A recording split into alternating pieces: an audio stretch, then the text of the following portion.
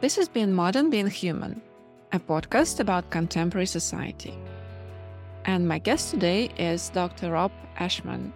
He is a writer, educator, filmmaker, and scholar from the University of Chicago. His research is centered around racism and inequality in the digital age. In this episode, we'll talk about how the mechanisms of racial inequality adapt to modern realities and persist in social media and other aspects of virtual and real-world communication. Hi, Rob. Thank you for joining me today. Welcome. Hello. Thank you so much for having me. Wonderful. Let's talk about your book, where you summarize your findings. The book is titled When the Hood Comes Off: Racism and Resistance in the Digital Age. You delve into online communication and how our communication changing the experience of racism. In the first place, what prompted you to study this exact channel of communication, and what were your findings? When the hood comes off, broadly speaking, it is about the ways that online communication changes how we experience, understand, and respond to racism. And for me, these ideas began when I was in graduate school, and I think my first class on race, we're reading about how racism had become more subtle in the years following the classic civil rights movement, where, people used to yell racist words in your face, but now we experience microaggressions. And laws used to be explicitly racist, but now laws are not. It's illegal to discriminate, but there are still ways that laws and policies privilege white folks over Black folks and other people of color. And really just this discussion of how racism has changed fundamentally. And I think that I understood those things in terms of a way of thinking about racism at a structural level. But then I also had personal experiences with racism online and just things like playing video games. And I start the book by telling a story of the first time I was called the N-word was actually playing Halo, playing a video game online. And so really, this is a question for me of trying to, when I think about where the book came from, I wanted to make sense of how do I think about these leading theories of race and racism coming out of sociology and the apparent contradiction of how the way the race operates online is not the same as the way it operates in many spaces. And how do we understand that contradiction? And when I say contradiction, I think that the world is full of contradictions, and often those are places that we need to investigate. And so for me, this is a story where I'm really kind of combining some of my, so in the book, what I do is I combine personal experiences with rigorous academic analysis in a way that I think that the truth of the world often comes from a mix of sources for us. And so I think that for me, the book began as a way of investigating the apparent contradiction and really trying to make sense of a big change in society. Right. Before we move on to discussing your findings, can we talk a little about the way the virtual persona is constructed today? Because we understand that the virtual personality is different from the physical person, and actually these two personalities complement one another. That's a great point. So it makes me think of this. There's an idea called the digital dualism fallacy. And it's this notion that our digital lives are separate from our real world lives. And then this idea that we can, because it is true that you can go online and become a different person. But for the most part, most people's lives are a mix of their digital and their physical. And so it is a fallacy to think that those two things are separate. And a better way of thinking about it is that we are living in an augmented reality where part of our lives are digital, part of our lives are analog. And I think that kind of a responsible way of analyzing any social phenomenon today is to take into account how is technology mediating relationships and growth and learning and communication. And so I think that we have to take the digital into account no matter what it is that we're studying. Yes, absolutely. Now let's talk about some key points of your book. Among other things, you talk about special language. Something is not named, but still it has this negative connotation behind it. Still, it's racist. I think that many folks of color in white white dominated spaces, the way that we experience racism is less open and in your face. The people aren't saying to you, "Hey, you're black, so you're not allowed on this campus." But then the way that we may experience it, right? Another of the stories I tell in my book is about being in grad school and getting carded. I've been asked to show my ID just walking into a building. I've been asked to show my ID while playing basketball in the gym, and it's like you have to show your ID to get into the gym, but for some reason, this person thought that I snuck into the gym, right? And so it's like these things happen, and they're not questions of, "Hey, you're black, so you don't belong," but then that is what is implied in the question. And so I think that this type of this something that we'd call a microaggression or a racial slight is something that happens very often, and that we often don't know how to respond to it. And so the book has two parts. So part one is looking at how does online communication change the way racism is expressed and experienced. And part two is how does it change the way that we resist racism, the way we respond to racism. And so the reason I want to point that out is that usually with these kind of subtle experiences, we aren't, we aren't, most folks don't know how to respond in those moments. The research says that the most common way to respond to racial microaggressions is to not respond. And so part of what I found, and the most exciting part of what I found in interviewing dozens of students from around the country, is that many young folks of color feel much more comfortable challenging racism online than they do in person. When there's a physical distance, you don't feel like you're in danger for calling out racism. When you're not alone because you have other friends online who see your comment, then you don't feel like this is you versus the world, that there is a community of people who are naming and challenging racism. And I think that the digital tools, right, while we may see more ugliness online, digital tools also provide more opportunities for folks to resist racism in new and innovative ways. And that is one of the exciting things about When the Hood Comes Off for me, is that this book really is not just a story about racism. It is a story about how people resist and rise to the challenge of racism that is coming in unexpected ways, but then they're fighting it in even more innovative ways. Right. So let's be more specific and talk about some most important cases of digital racism and some key responses that you observed, some efficient responses that really work in this context. Oh, yeah, yeah. So a student told me a story about, and let me just say, when I say student, and so right, the data from this book comes from, I do interviews and focus groups with around a little over 80 students around the country. And then I also have data from Twitter where I analyze millions of tweets over a 10-year period to look at trends. And the reason I started the project on a college campus is because I see this as kind of being an ideal lab for seeing the ways that the online and the physical meet, where you are living in a educational community where folks are connected on social media and they see each other in person. And there's just kind of this more immediate and measurable connection between folks' digital and physical lives when you're dealing with kind of this imagined community or a real community in that way, campus community.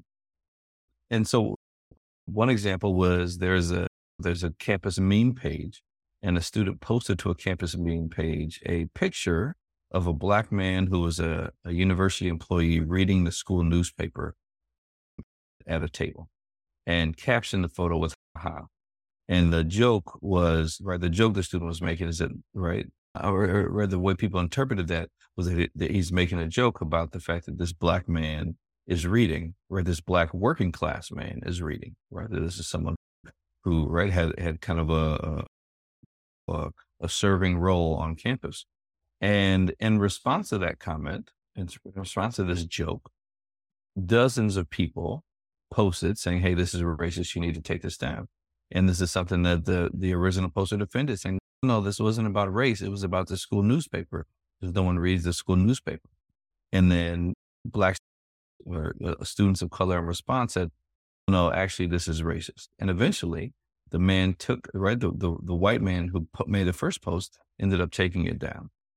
And so this is an important, right? This is a kind of an interesting case, because on one hand, when we think about racist jokes, they are very easy to defend. In person, if you challenge this person for making this joke, they can convince you like, no, I did not mean race. You are the one being racist because you're bringing race into this, when really all I was doing was making a joke about the newspaper. So why are you making this about race? Right? This is the type of argument that sounds familiar when we think about the Supreme Court recently, to things that are happening in Florida, like what, right? Like that people want to ignore when race is having an impact. But because there were a number, right? This is not one person. This is not a person of color surrounded by 5 white coworkers who felt like, okay, I can't keep challenging this because I'm going to lose some friends. This was a number of folks of color, a number of white folks who were on the side of, no, this is problematic, that convinced the red light, that convinced the first user that he had to take down the post. And so taking down the post doesn't mean that first user had a change of heart. But what it does show is a shift in power dynamics. Whereas typically when we experience racism interpersonally, especially when it's subtle, we end up having to take that in silence. We have to accept that, okay, even though this makes me a little bit uncomfortable, there's nothing I can do about it. I just need to move on. But in this example online, because you have a community response, that the poster had to change their behavior, even if their mindset wasn't changed, they had to delete the post, which showed that there was, in that situation, social power in the opposite direction, where the person who did something that was a microaggression or a racist joke had to pull back from what they did. They had to modify their behavior as a response to the community that was deciding this was not okay. This is not something that we want to happen in this public online space that we share. It's an interesting point about power dynamics. It's a good example of how you can actually resist racism. Did you observe some cases where a response to some racial comments led to a bigger conflict or argument? No, I think that so what I did hear are lots of stories from people who responded in person and then backed off because they felt like what they were doing would not have a positive effect, or they were worried about the effects that these conversations would have. The stories about online arguments typically ended in very different ways. So I think that there are a number of stories that were told about people ignoring racism that they wish they did not have to ignore. And because they're worried about, are they going to lose a friend for being too sensitive or too militant? Are they safe saying something in response? And then online, the story was very different, where they felt like they had a community of support, and they felt like that in person, that they challenge a white person for doing something racist, that person can walk away, then it ends. Online, they can begin a discussion. And so I think that is the direction that things seem to go, that there was a very clear distinction between what happened online and what happened in person. I think another reason for experiencing the digital environment as a safe environment is the possibility to think through your response, because while you're typing, you can articulate your thoughts.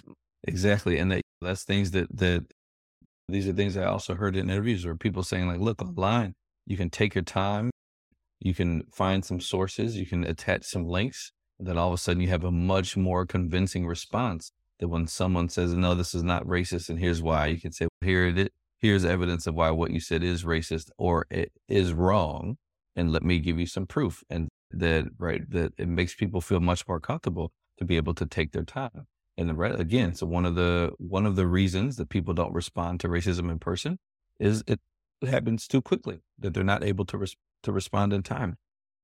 So I think having the time to think about what it is you want to say, being able to comment on something 6 hours later, as opposed to after it happens, it would be awkward to bring it up the next day to a person when they may not even remember that this minor thing that happened that caused harm. What advice would you give to parents and educators on how to equip young people with the skills to navigate and respond to racial discourse in the physical world and online? That is a great question. I would say that one of the things that I found is I think that young people are better at it than we are, than the teaching generation is. Now, do I think that there are things that we can offer to help? Yes. But I think that by and large, I, as someone who was studying race, was surprised by what the students were doing. I didn't know it. I didn't understand. I didn't realize the changing dynamics. I think I was someone who, right, studied race and studied social media, but at the time that I started the study, I didn't even have social media, right? And so this is something where I really was learning from the people that I was talking to. And so I think that the youth, and there are jokes about this on social media where I've seen on TikTok people make fun of how Gen Z is so anti-oppressive in their speech, right? So I think the folks of my generation almost laugh about the fact that, you know, problematic or oppressive structures or interactions get challenged so much that it's almost a joke. And so I think that that's something that we have to learn from the younger generation, is that there seems to be an increasing consciousness of what a racial or gender or oppression around sexual orientation looks like, and how we want to identify the language or the actions that are causing folks harm and then root them out. So what I would say to parents is, so first of all, when we think, right, maybe we can create a reading list from the books that are being banned, right? That the books that are being banned are books that highlight and identify ways that racism and sexism and homophobia are present in our society. And so, right, I think that the term that is used to describe content that deals with those types of things is critical race theory. And so what critical race theory is, it is a framework to understand how racial oppression works and how racial oppression intersects with other forms of oppression. And so I think that right, this is not something that is typically taught to kids, but I think that there are ways that we can teach kids about true histories of what oppression has looked like in America, true histories of what resistance has looked like in America, because I think both are hidden from us. That the dominant narrative of the civil rights movement is about there being one man, Dr. King, who was the savior. And right, like this makes us feel like, okay, we need a hero to save the day, to create social change. When the real story is, no, there are thousands of everyday normal people who engage in organizing and building each other up, and right, community building and training people to be leaders from within the community for decades in order to see the changes of the civil rights movement. And right, when we have these kind of alternative histories, or real histories, alternative to the kind of the dominant narrative, that they, right, teach kids that, oh, we are capable of social change. If there's something in the world that does not, that we find problematic, then that means that we can work together to find a solution to make a change. And so I think that an important piece, or an important thing to do for the youth, is to, I'm stealing from the Liberation Health Framework here, is to rescue the memory of change. How did change happen in the past, in a way that makes young people feel empowered to know that they have the ability to change their present and their future. Absolutely. I'm curious if you have studied artificial intelligence, because there is a lot of talk that we should be very careful about its architecture. It's built by humans, and humans have biases, and they perpetuate those biases. What's your take on that? Yeah. So in my book, I deal less with racist algorithms, right? Like racist pattern recognition, which those are the things that are folks are concerned about with AI. And I'm more thinking about people's everyday experiences with racism and how those things are changing. And I think one way that AI can influence that is by the growth of misinformation around issues of race and oppression. And right, that AI can write all the right. Like I think there's so much fake content online right now that can change how people think about things, from COVID to critical race theory to right to the Supreme Court decision. And I think that that is a big danger of AI, is creating more and more misinformation that keeps people from understanding the way that racism works, the way that racism continues to be a a force that dictates people's life chances and opportunities and privileges. And yeah, and so I think that for me is a big danger of AI. I think it's a little bit different than right. But so of course I think that it is a problem when you have biased algorithms, biased systems, biased code, that then the tools that we make are also going to be biased. But I think that what my research has looked at thus far has been more about, well, so what does that mean for people and how we experience racism on a day-to-day basis? I understand. As the director of the Digital Race Lab, what kind of research are you currently conducting, and what are your plans for the future? Right now, the project that we're working on is we have created a film. It's called Choose Your Own Resistance. And it was shot in 360 degrees for use in a virtual reality headset, VR. And the purpose of the film is to model different ways of responding to racism. And this is something that comes directly out of the research in my book, When the Hood Comes Off, right? Which again, that we find that in person, folks do not feel as comfortable responding to racism. Online, they feel more comfortable. And part of what I wanted to do with the film is identify the reasons, or the things that people perceive to be barriers that stop them from challenging racism in person. And that I want this to be an anti-racist tool that can help and get more people engaged and confident in challenging the racism that they see every day. So this is something that's in post-production right now. It's nearing completion. I'm very excited about it. But the stories that are shown in the film come directly out of research that I've done with youth. And so these are things that are based in reality. And it's a new medium. I think VR is new and growing, and I'm excited to be stepping into that world as we try and use stories to engage folks in conversation and increase understanding of race and racism and how we can fight against it every day. Now, I would like to ask you a personal question unrelated to our main topic. You write that you love science fiction and you have kids who love this type of books, and that's an excuse for you to read them as well. So what kind of science fiction books do you read, and what do you find so attractive? I grew up reading Tolkien and C.S. Lewis, and I've always loved fantasy. In terms of science fiction, I think I read more, or I think that's more for film than reading for me when I was growing up. And so things like Star Wars or The Matrix are also big loves of mine.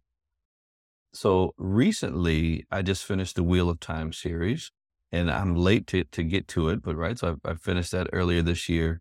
And the way I started it was that my kids and I and our family, my sister, my brother-in-law, we watched the Wheel of Time season 1 last year when it was coming out around Thanksgiving, and everybody was together. And that right, season 1 was so good that I was like, wait, I need to know more. So I read all the books. So now season 2 is coming out in a couple of weeks, and we're excited about that. And I've actually started reading now the Stormlight Archive, which is written by Brandon Sanderson, who finished the author of The Wheel of Time sadly passed before he finished, but then he passed on the work to Brandon Sanderson. So now I'm reading Brandon Sanderson's, his other series now. So I do always have some fiction that I'm reading no matter what is going on in my professional life. It's a great tool to find new ideas and to get inspired. I don't know how often I feel like I have ideas that connect to my research from those things. Although I do, in one of the chapters, I use the epigraph. I take a quote from the Wheel of Time series. And My last question is related to the title of this podcast, and this is a traditional question for all my guests. The title is Being Modern, Being Human. What does it mean to you, being modern, being human today? Great question. For me, being human means to struggle. And I think that throughout history, there's never been a point in time when oppression was not something that was present. And I think that I feel fortunate for where my life is, but I've never felt disconnected from the struggle. And this is something that from a very young age. And I think that for me, I think that thinking collectively is important for us as humans to not just be looking out for our own interests to make sure that we can get the most that we can in our lifetime, but instead to be concerned for the folks who have less, for the folks who don't have opportunity. And so I think that as someone who, I, I've had opportunity to have great education. I have a great job, right? COVIDism, it was a time that I think really brought this to light for a lot of people. I think part of being human and being modern means understanding the problems in society and being a part of the solution and rejecting kind of what society tells us to do or what a capitalistic mindset tells us to do, which is to get as much as we can and to be okay with inequality because it is natural. These are great words. Thank you very much. Let's be human and modern, and let's strive for more equality and a better world. Thank you very much. Thank you so much for having me. Thank you for listening. If you enjoy being modern, being human, I'd love it if you could take a moment to rate and review the show on your favorite podcast platform. Your feedback is so valuable to me and helps me make the show better. And if you haven't already, be sure to hit the subscribe button so you never miss an episode.